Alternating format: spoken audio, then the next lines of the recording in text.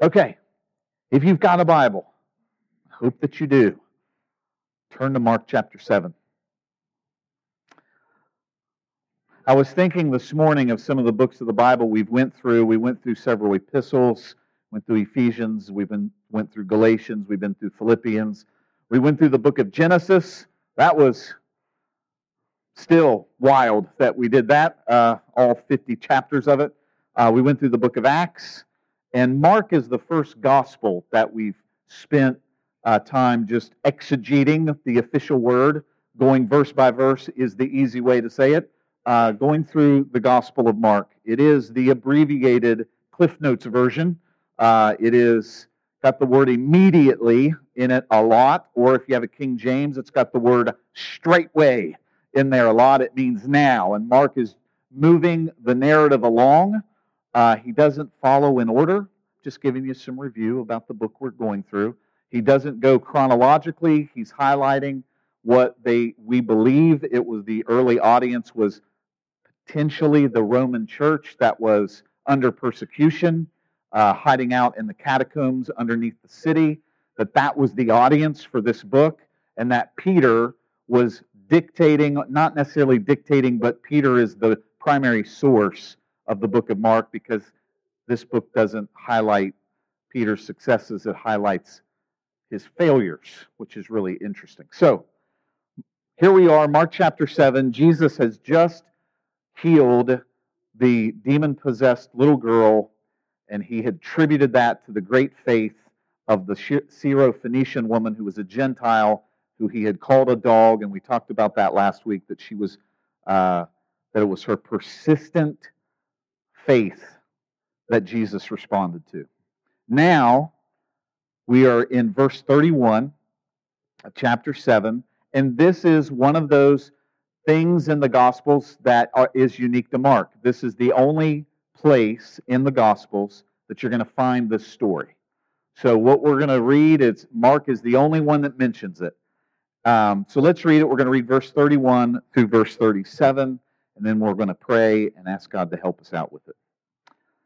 Then he returned from the region of Tyre and went through Sidon to the Sea of Galilee in the region of the Decapolis.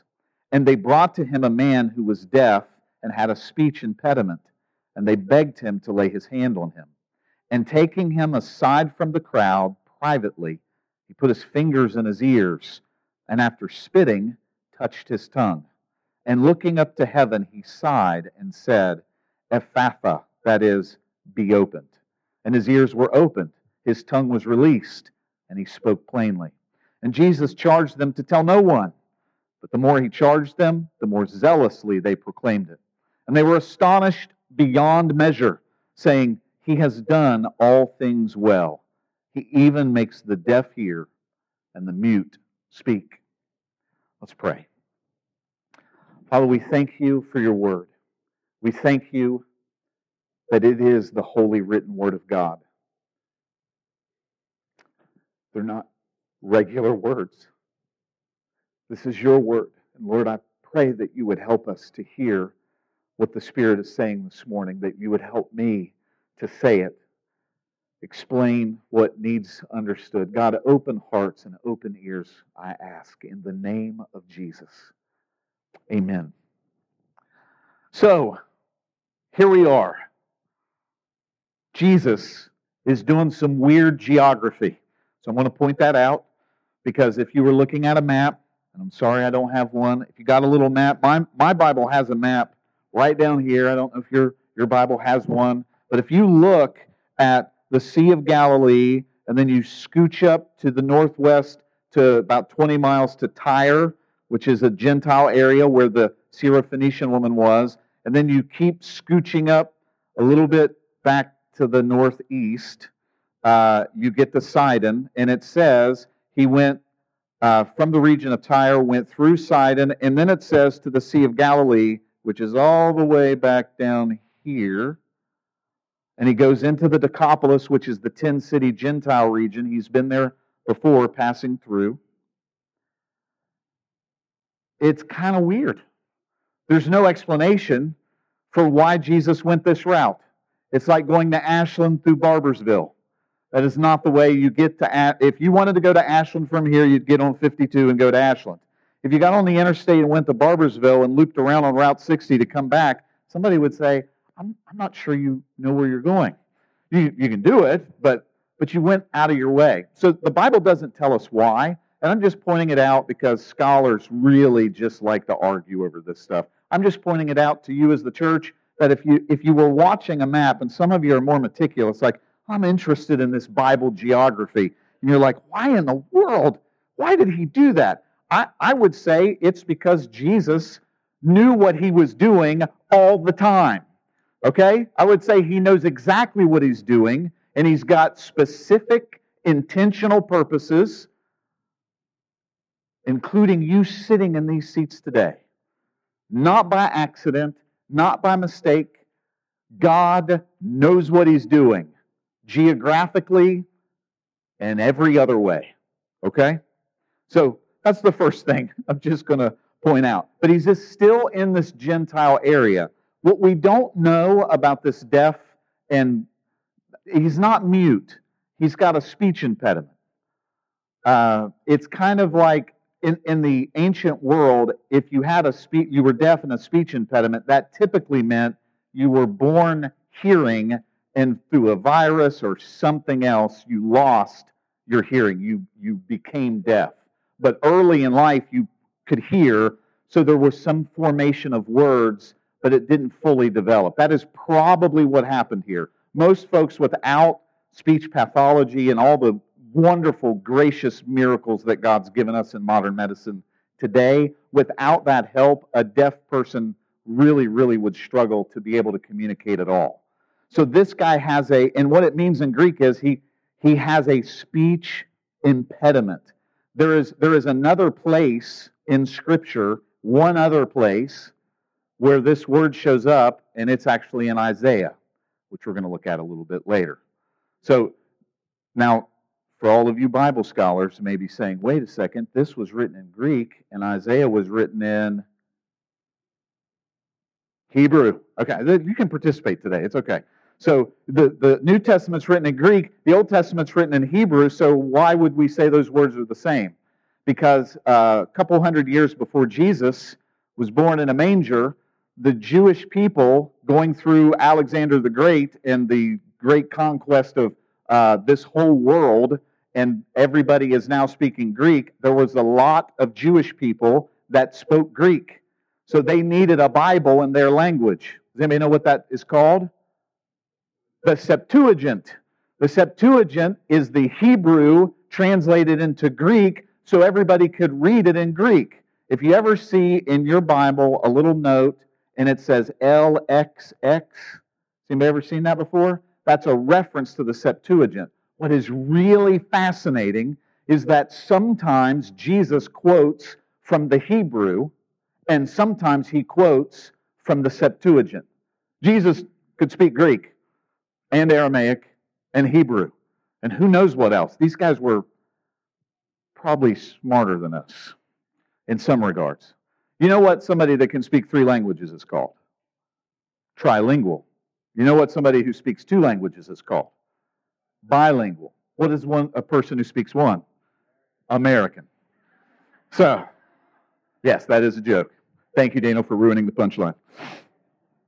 It's what brothers are for. But he's correct.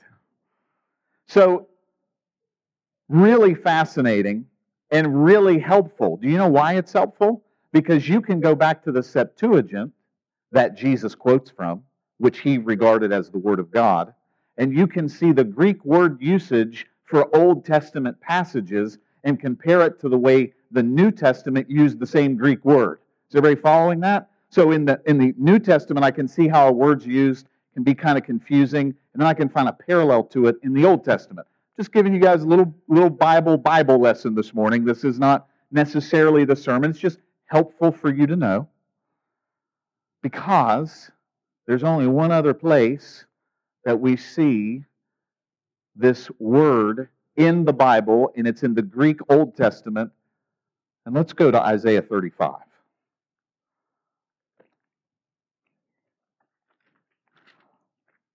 This is a messianic passage. In fact, I'm going to just read, starting with verse 1, because I want you to get the flavor. Just so you know, I was going to read all of chapter 34 as well, but I'm not going to do that. I'm just going to do Isaiah 35. I want you to go home and read Isaiah 34. That's your Sunday afternoon homework. It is God's judgment on the nations. God is bringing judgment on the nations, and it is not pretty. Just for example, verse 9 of chapter 34, the streams of Edom, which here, that's where Esau's nation is, and that is a reference to all these nations. The streams of Edom shall be turned into pitch, and her soil into sulfur. Her land shall become burning pitch. Night and day it shall not be quenched. Its smoke shall go up forever. And on Isaiah 34 goes. It's a judgment passage on the nations around Israel. Now, you get into chapter 35, and let's read, follow me here, how God starts talking about this new kingdom that's coming. The wilderness and the dry land shall be glad. The desert shall rejoice and blossom like the crocus. It shall blossom abundantly and rejoice with joy and singing. The glory of Lebanon shall be given to it, the majesty of Carmel and Sharon. They shall see the glory of the Lord, the majesty of our God. Strengthen the weak hands and make firm the feeble knees. Say to those who have an anxious heart, be strong, fear not. Behold, your God will come with vengeance, with the recompense of God. He will come and save you. Then the eyes of the blind shall be opened, and the ears of the deaf unstopped. Then shall the lame man leap like a deer, and the tongue of the mute sing for joy. For waters break forth in the wilderness, and streams in the desert. The burning sand shall become a pool, and the thirsty ground springs of water, and the haunt of jackals where they lie down. The grass shall become reeds and rushes. And a highway shall be there, and it shall be called the way of holiness. The unclean shall not pass over it. It shall belong to those who walk on the way. Even if they are fools, they shall not go astray. This is grace for all the foolish people sitting in this room. No lion shall be there, nor shall any ravenous beast come upon it. They shall not be found there, but the redeemed shall walk there. And the ransomed of the Lord shall return and come to Zion with singing. Everlasting joy shall be on their heads. They shall obtain gladness and joy, and sorrow and sighing shall flee away. This is chapter 35, the hopeful, forward-looking redemption that is coming through the Messiah. And the Jewish rabbis, in particular in verses 5, I shut the Bible and shouldn't have, in verses 5 and 6, looked at this as one of the traits of the Messiah. The eyes of the blind shall be opened. I don't know if that sounds like anything Jesus may have been doing as we've been reading. And the ears of the deaf unstopped. Then shall the lame man leap like a deer, and the tongue of the mute sing for joy. This is the other place that Greek word shows up in the Septuagint. That same word there is the same thing here, this speech impediment that this guy had. Is Mark trying to tell us this Isaiah 35 passage that all you Jewish brothers and sisters know? This reference to a Messiah that opens up the eyes of the blind, unstops the ears of the deaf, and looses the tongue of the mute so that they would sing with joy. Is that something he wants to point to Jesus? Yes. That is exactly what he wants it to do. And anybody paying attention to the Scripture and knowing that in the first century, seeing what Jesus was doing, this is what's rolling around. Is he the Messiah? Is he Isaiah 35? Is this him? The answer is yes. And Mark is letting us know he's the only one that reports this story, but it's specific to that Isaiah 35 issue. Let's look a little closer at the miracle. They brought to him this man. We've already talked about it. They begged him to lay his hand on him. Jesus' fame is all throughout the region. But typically, we think of today, because James says, is anyone sick among you? Let him call for the elders of the church, anoint him with the oil, the prayer for the sick, the laying on of hands, the anointing of oil. That's become something we're familiar with, laying hands on somebody for prayer. In this time frame, the idea of laying hands on was more of for a blessing. That's what it was. That's probably what they were thinking. They're like, just something. You are the great teacher and healer, just something. And Jesus does something a little weird. Let's go ahead and address the weirdness. Is that all right? This is not something that you would walk away from the service today if I did and say, that was powerful. You would probably walk away and say, I'm not sure we're coming back. And that is, Jesus puts his fingers in his ears. I don't know if you've had anybody else do that to you. It's a little weird if somebody else were to do it. I mean, even if Jennifer did that to me, I'd be like, what are you doing? He puts his fingers in his ears, and after spitting, touched his tongue. We're going to be honest. It's a little weird. Jesus, the Messiah, takes him off to the side, puts his fingers in his ears, spits, and the way I'm seeing what he's saying here is like he spits in his hand and touches it and gets some of the spit and sticks it on his tongue.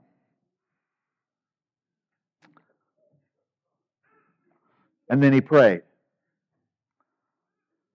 I know all the kids are like really listening now. They're like, what sermon is this?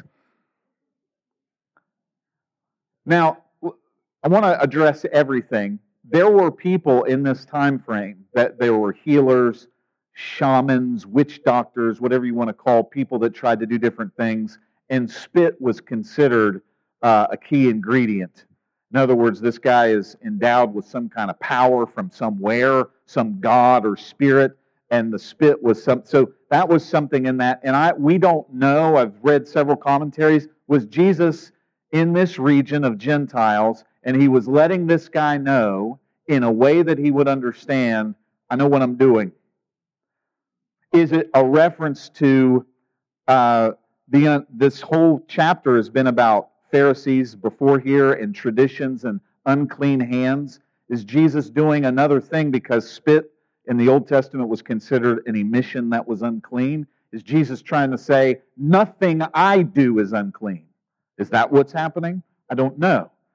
I honestly don't know. So I'm not going to try to give you some kind of significance. I just know this is what he did. But I do have one other observation on this verse that may be possible. Look at the beginning of the verse again. So I wanted to get the weirdness out just to talk about it so we can talk about what's really on my heart in this passage for us today. When I was reading this and praying about, Lord, what am I talking about in this passage? It's what Jesus does in verse 33 at the very beginning. And taking him aside from the crowd privately. Jesus is surrounded by people, and he takes this guy aside and does this. So we know he's not doing it for a show. Because there's plenty of preachers on TV doing plenty of weird stuff, and it is 100% a show. With $39.99 attached, you can get whatever you need. Jesus is not doing that. Jesus is not trying to be weird for the sake of being weird so that people will go away like, wow, this guy's unique and eccentric, and I mean, all the great ones are, right? And, that's not, in fact, we know that he's at the end of this, he says, don't tell anybody what I did. We know what Jesus' motivation is because when we get to the end of the verse, or at the beginning of verse 34, looking up to heaven, he sighed and said, "Be opened." That word sighed, I don't know if you picked it up in Isaiah 35, it was the very end, that God's going to put an end to all the sighing. But Jesus is sighing. It's similar to when he wept over Lazarus. It's similar to when he looks at the crowd and has compassion because they were like sheep without a shepherd. The sighing, and it actually can mean groaning. He was compassionate towards the condition of this man. And I think what is being said here when it says that he took him away privately is that this is one of these little moments where God, knowing exactly what this man needed and exactly how he needed it, in the way that he needed it, that's what Jesus is doing. Because Jesus is always doing exactly what is needed in a way that glorifies him and is for our good. That is what he is always doing. God works together all things for good for those that love him and are called according to his purpose. God is working all things together for good. All of the things, he's working them together for good. All of them. All of them. There isn't anything left out. He's working all problems and all devastations and all sicknesses and all deaths and all heartache and all promotions and all blessings with babies and all wonderful, exciting things that happen in our lives. He's working all of it together for good to those that love him and are called according to his purpose. Jesus knows what this guy needs, the way he needs it, so he takes him privately aside. And the thing about that that really does get to me is God knew this guy in the same way that he knows you. He knows you and knows what you need, when you need it, the way you need it. God knows you. This is really a big deal. You are not just a barcode or a number to God, a nameless, faceless, vanilla nothing sitting here in church in the Bible Belt. God knows every molecule in your body. Wouldn't be surprised if he's got a name for every molecule in our bodies. There's no scripture for that. But there is a scripture. Don't have to turn there. It's in Luke chapter 12. And it says that every hair on your head is numbered. Now, you've heard that before. But the purpose of Jesus saying that was to say, are not two sparrows sold for a penny? And not one of them is forgotten by your Father in heaven. Are you not of more value than the sparrows? Fear not then. The hairs on your head are numbered. That's what he says. God knows you. This is simultaneously exhilarating and terrifying. Because the holy, righteous judge of all things knows every single thing about you. Everything. All my sinfulness. All the things. There are things that you will go to your grave with, and nobody will ever know. But God knows.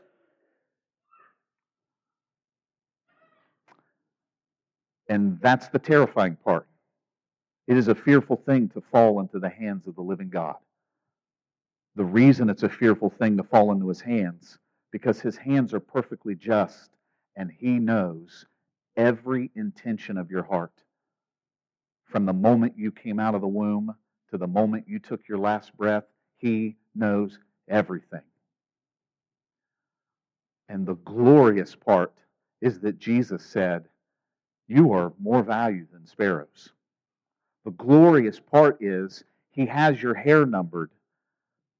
The glorious part is He takes this deaf mute, this deaf speech impediment man aside privately because He knew what he needed. This God who knows everything loves you. This God who knows everything about us while we were yet sinners, Christ died for the ungodly, knowing all that you have done and will do, and all that mankind has done and will do. He knows all of it and died for you while you were rejecting Him. I want you to turn with me to Psalm 139. I want you to hear the way that David talked about this.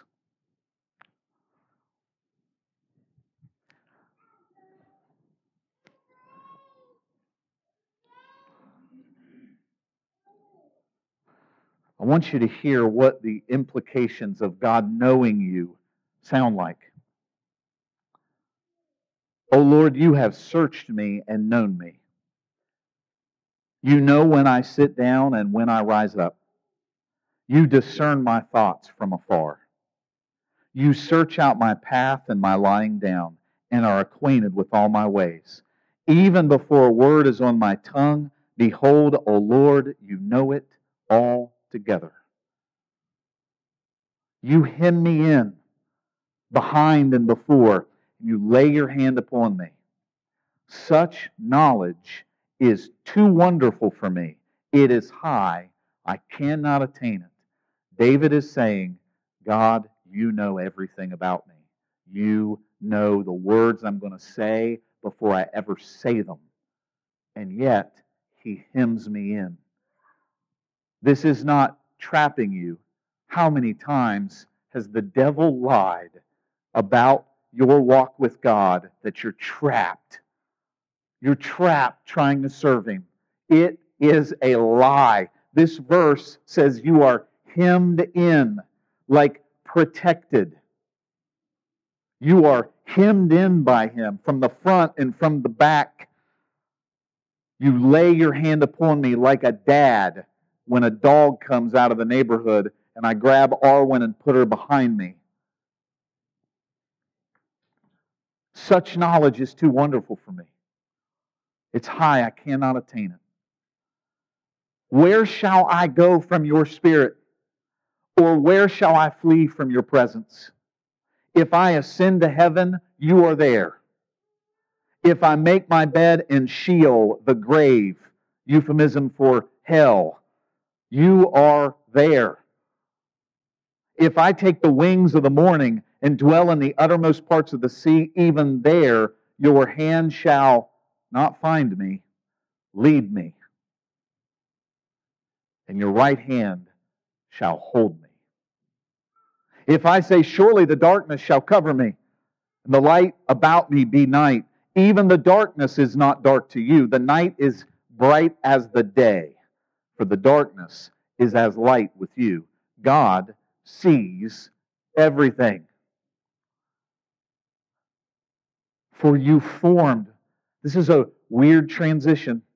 God knows everything. He sees everything. He knows everything about me. He knows everything about my life. He knows everything I'm going to say, everything I'm going to think. He's discerning my thoughts from afar. He knows every single thing. I can't go to heaven and escape Him. I can't go to hell and escape Him. I can't go to the bottom of the ocean and escape Him. I can't go to the deepest dark blackness of night and escape Him. He is everywhere. And the very next thing is, for you formed my inward parts.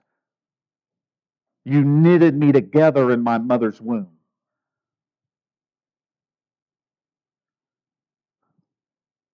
I praise you, for I am fearfully and wonderfully made. Wonderful are your works. My soul knows it very well. My frame was not hidden from you when I was being made in secret, intricately woven in the depths of the earth, which is an allusion to the womb. Your eyes saw my unformed substance. In your book, listen to these words, in your book were written, every one of them, the days that were formed for me, when as yet there was none of them. There is a book with your name on it, and the author and finisher of your faith wrote it. He wrote out everything, when as yet there were none of these days. How precious to me are your thoughts, O God. How vast is the sum of them. If I would count them, they are more than the sand. I awake, and I am still with you. Oh, that, now listen to this transition. Oh, that you would slay the wicked, O God. O men of blood, depart from me. They speak against you with malicious intent. Your enemies take your name in vain. Do I not hate those who hate you, O Lord? And do I not loathe those who rise up against you? I hate them with complete hatred. I count them my enemies. Search me, O God, and know my heart. Try me and know my thoughts, and see if there be any grievous way in me, and lead me in the way everlasting. Psalm 139, you could spend a long time in here just soak in it, read it, think about it, pray over it, talk about it. But the thrust of this psalm is, you are known by God. You are known. And God knows what He needs to do in your life to get you where He wants you to be, and He will do it.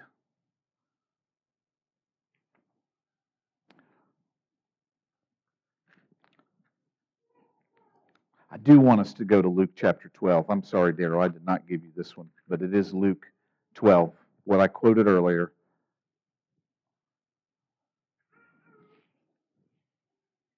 Luke chapter 12, verse 4. If God knows us in this way, what do we do with the knowledge of God's knowing? What do you do when you find out that the Creator of heaven and earth, infinitely powerful, unlimited in power, unlimited in His knowledge, unlimited in His glory, unlimited. What do you do when you find out He knows about the time you stole a Snickers bar when you were a little kid out of the store? What do you do? You know, and He knows why you did it, and He knows about you lying to your mom about it, and whatever else you've done, good or bad. Right up until this morning, yelling at the kids to get ready. Not that that happens on Sunday morning. Or fighting with your wife or your husband. Or yelling at somebody pulling out in front of you in traffic. Whatever, you know. Whatever stupid thing you're going to do this afternoon. What do we do in light of knowing about this level of God's knowing? What do we do with that? This is Jesus out of Luke. Verse 4. I tell you, my friends, do not fear those who kill the body, and after that have nothing more that they can do. But I will warn you whom to fear. Fear him who, after he is killed, has authority to cast into hell. Who are we talking about? Talking about God. Don't be afraid of those who can kill the body. Don't be afraid of that person. This is the basis for all anxieties that we have going away. Here's who you should fear. The one who has the authority to cast into hell. Yes, I tell you, fear him. Are not 5 sparrows sold for 2 pennies? And not one of them is forgotten before God. Why, even the hairs of your head are all numbered. That's the knowing. Fear not. You are of more value than many sparrows. This is one of the head scratchers, obviously, because he said, fear God, who has the authority to throw in perfect judgment those who oppose him. They will be thrown into hell. And then he says, fear not. You're of more value than many sparrows. So Jesus, you told me to be afraid, and then you told me not to be afraid within the same breath. So it's not like we went to some other verse to find that. Jesus said it in the same sentence. So when the Bible does this, we have to think, right? You got to think with me here. Jesus isn't expecting us to be geniuses, but he's expecting us to think. He's expecting us to chew on what he's saying. His disciples chewed on it a lot, and they were always like, Jesus, could you explain to us the parable? So if they were doing that, and they were there witnessing it, you and I are going to have to do some thinking. Don't just be a part of a sermon and be like, well, that was a weird one about spitting and healing. I'm going to go home and take a nap. You have to think. So you got to think, if Jesus says you should fear in holy reverential awe the King of the universe, who knows you're rising up and you're sitting down and you cannot escape him. He knows everything about you. Fear him. He has the authority to throw into hell. All who are against him, fear him. And then he flips it right around and says, I'm talking to the people of God, though, who should fear him. But they should also know that the one who knows me and knows the number of hair on my head is more valuable than many sparrows. So you should not be afraid, because this God who knows you loves you deeply, cares, knows you, and loves you. So you should be afraid of him. And you should not live your life in any kind of fear. Because if your fear is in the right place, you won't have any other fear. If you fear God as the King of the universe, there is no place to be afraid of losing your job. There is no place to be afraid of losing your health. There's no place to be afraid of dying unexpectedly. Does anybody have those fears? Job loss, money loss, family loss, life loss, health loss. Anybody have that ever? I'm pretty much covering all the fears, right? The big ones. Does anybody sit around and dread it?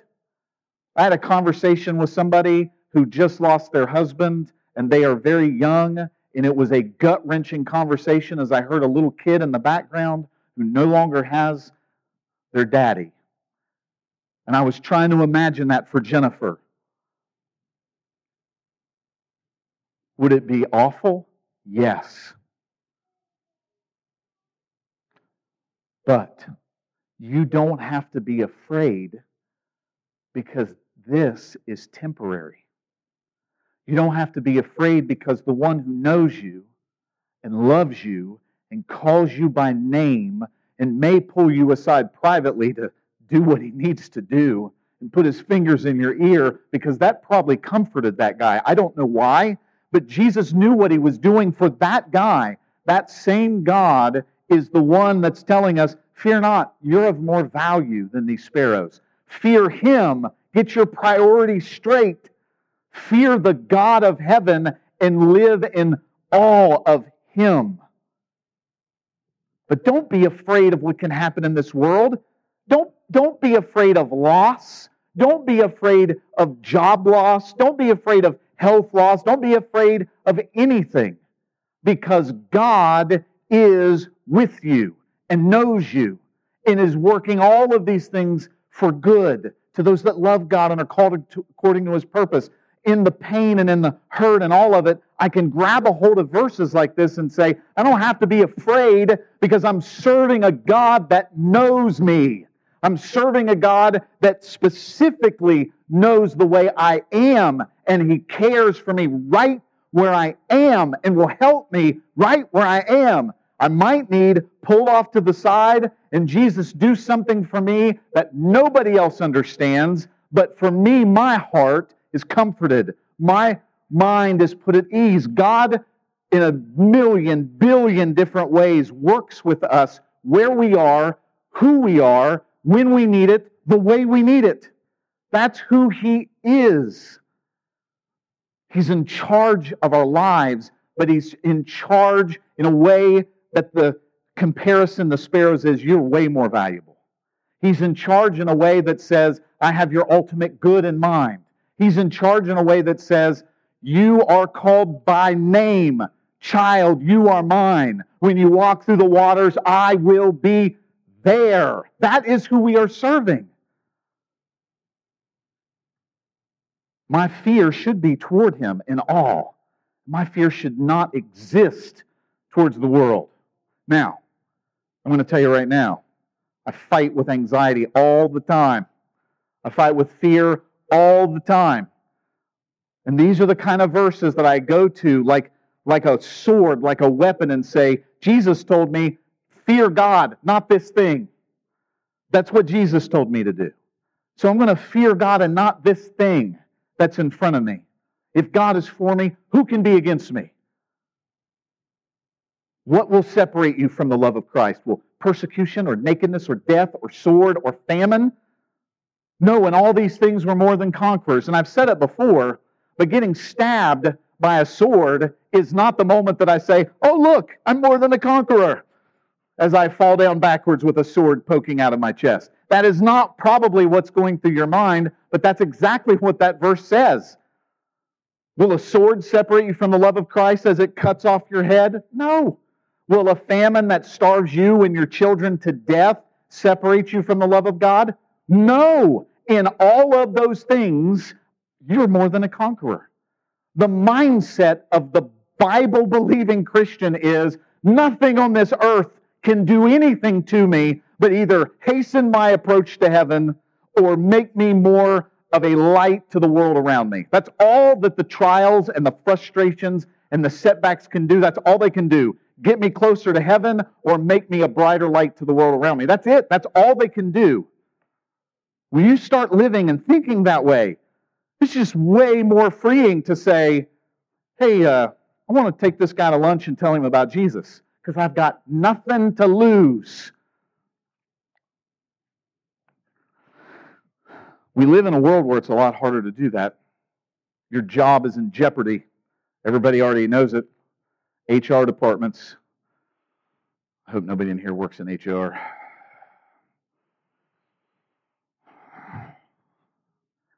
Let's just say that the HR department would probably get a lot of the Pharisee treatment out of that. Anyway, I'm not.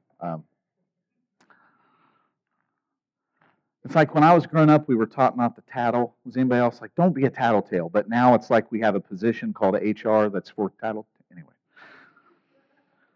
Sorry. I'm not against HR when it's done for good. If the powers turn for evil, it's how great is that darkness, I think is what Jesus said. Sorry. I got sidetracked. It is harder in our time and will be progressively harder as time goes on to be a Christian. We need to know these things. We need to know that we are known, that we are loved, we are valued, and our fear should be the holy reverential awe towards God, who has the authority to cast into hell, meaning I don't have to be afraid of anybody else, because that is the God that I am serving. I want us all to stand up if you would.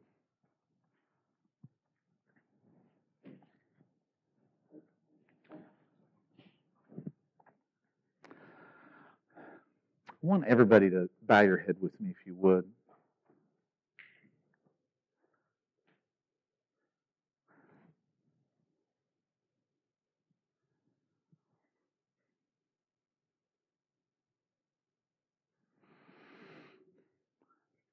just want to ask this morning, we don't always do this, but is there anybody here that would say, I hear what you're saying about God knowing me, and I know He does, and it scares me that He does, but I don't know Him, or I know of Him, but I'm not serving Him. I said a prayer maybe once. That prayer didn't stick because I'm not living for Him at all. Is there anybody here who just this morning the Spirit is knocking on your heart and saying, you're mine? Would anybody this morning want to commit their life to Christ? I just want you to lift your hand and say, I need to. This is my morning.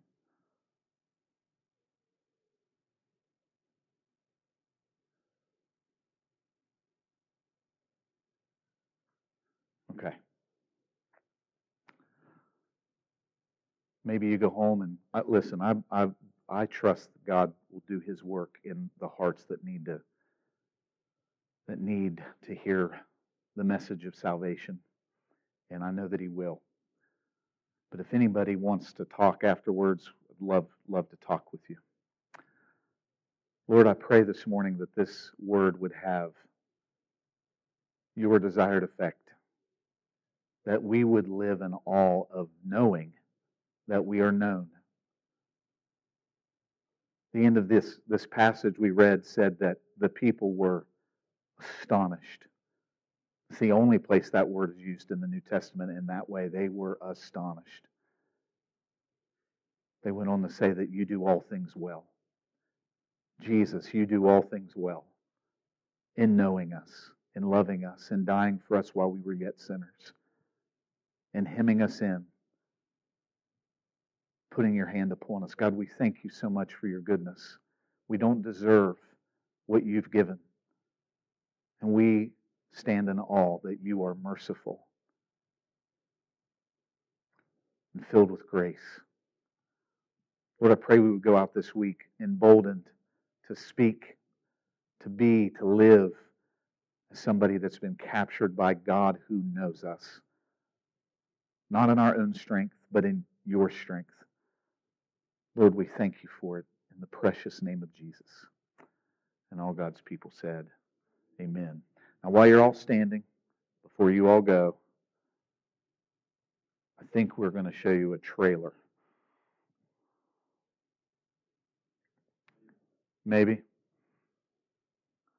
So, creative ministry, we're going to show you a trailer next week. We'll get you next week. But the creative ministry has been working on a movie. It's been, how many of you saw the Christmas movie that we did? Quite a few of you saw that. They've been working on a new project. They've been working on it for 6-7 months. It's been a long, I mean, Chris, you wrote that, I don't know when. He wrote it 2 years ago. Anyway, we'll just come next week. We'll show the trailer, and it'll be super duper exciting. So that is all. You are officially dismissed. Prayer tonight at 6. Go tell somebody you love them on the way out.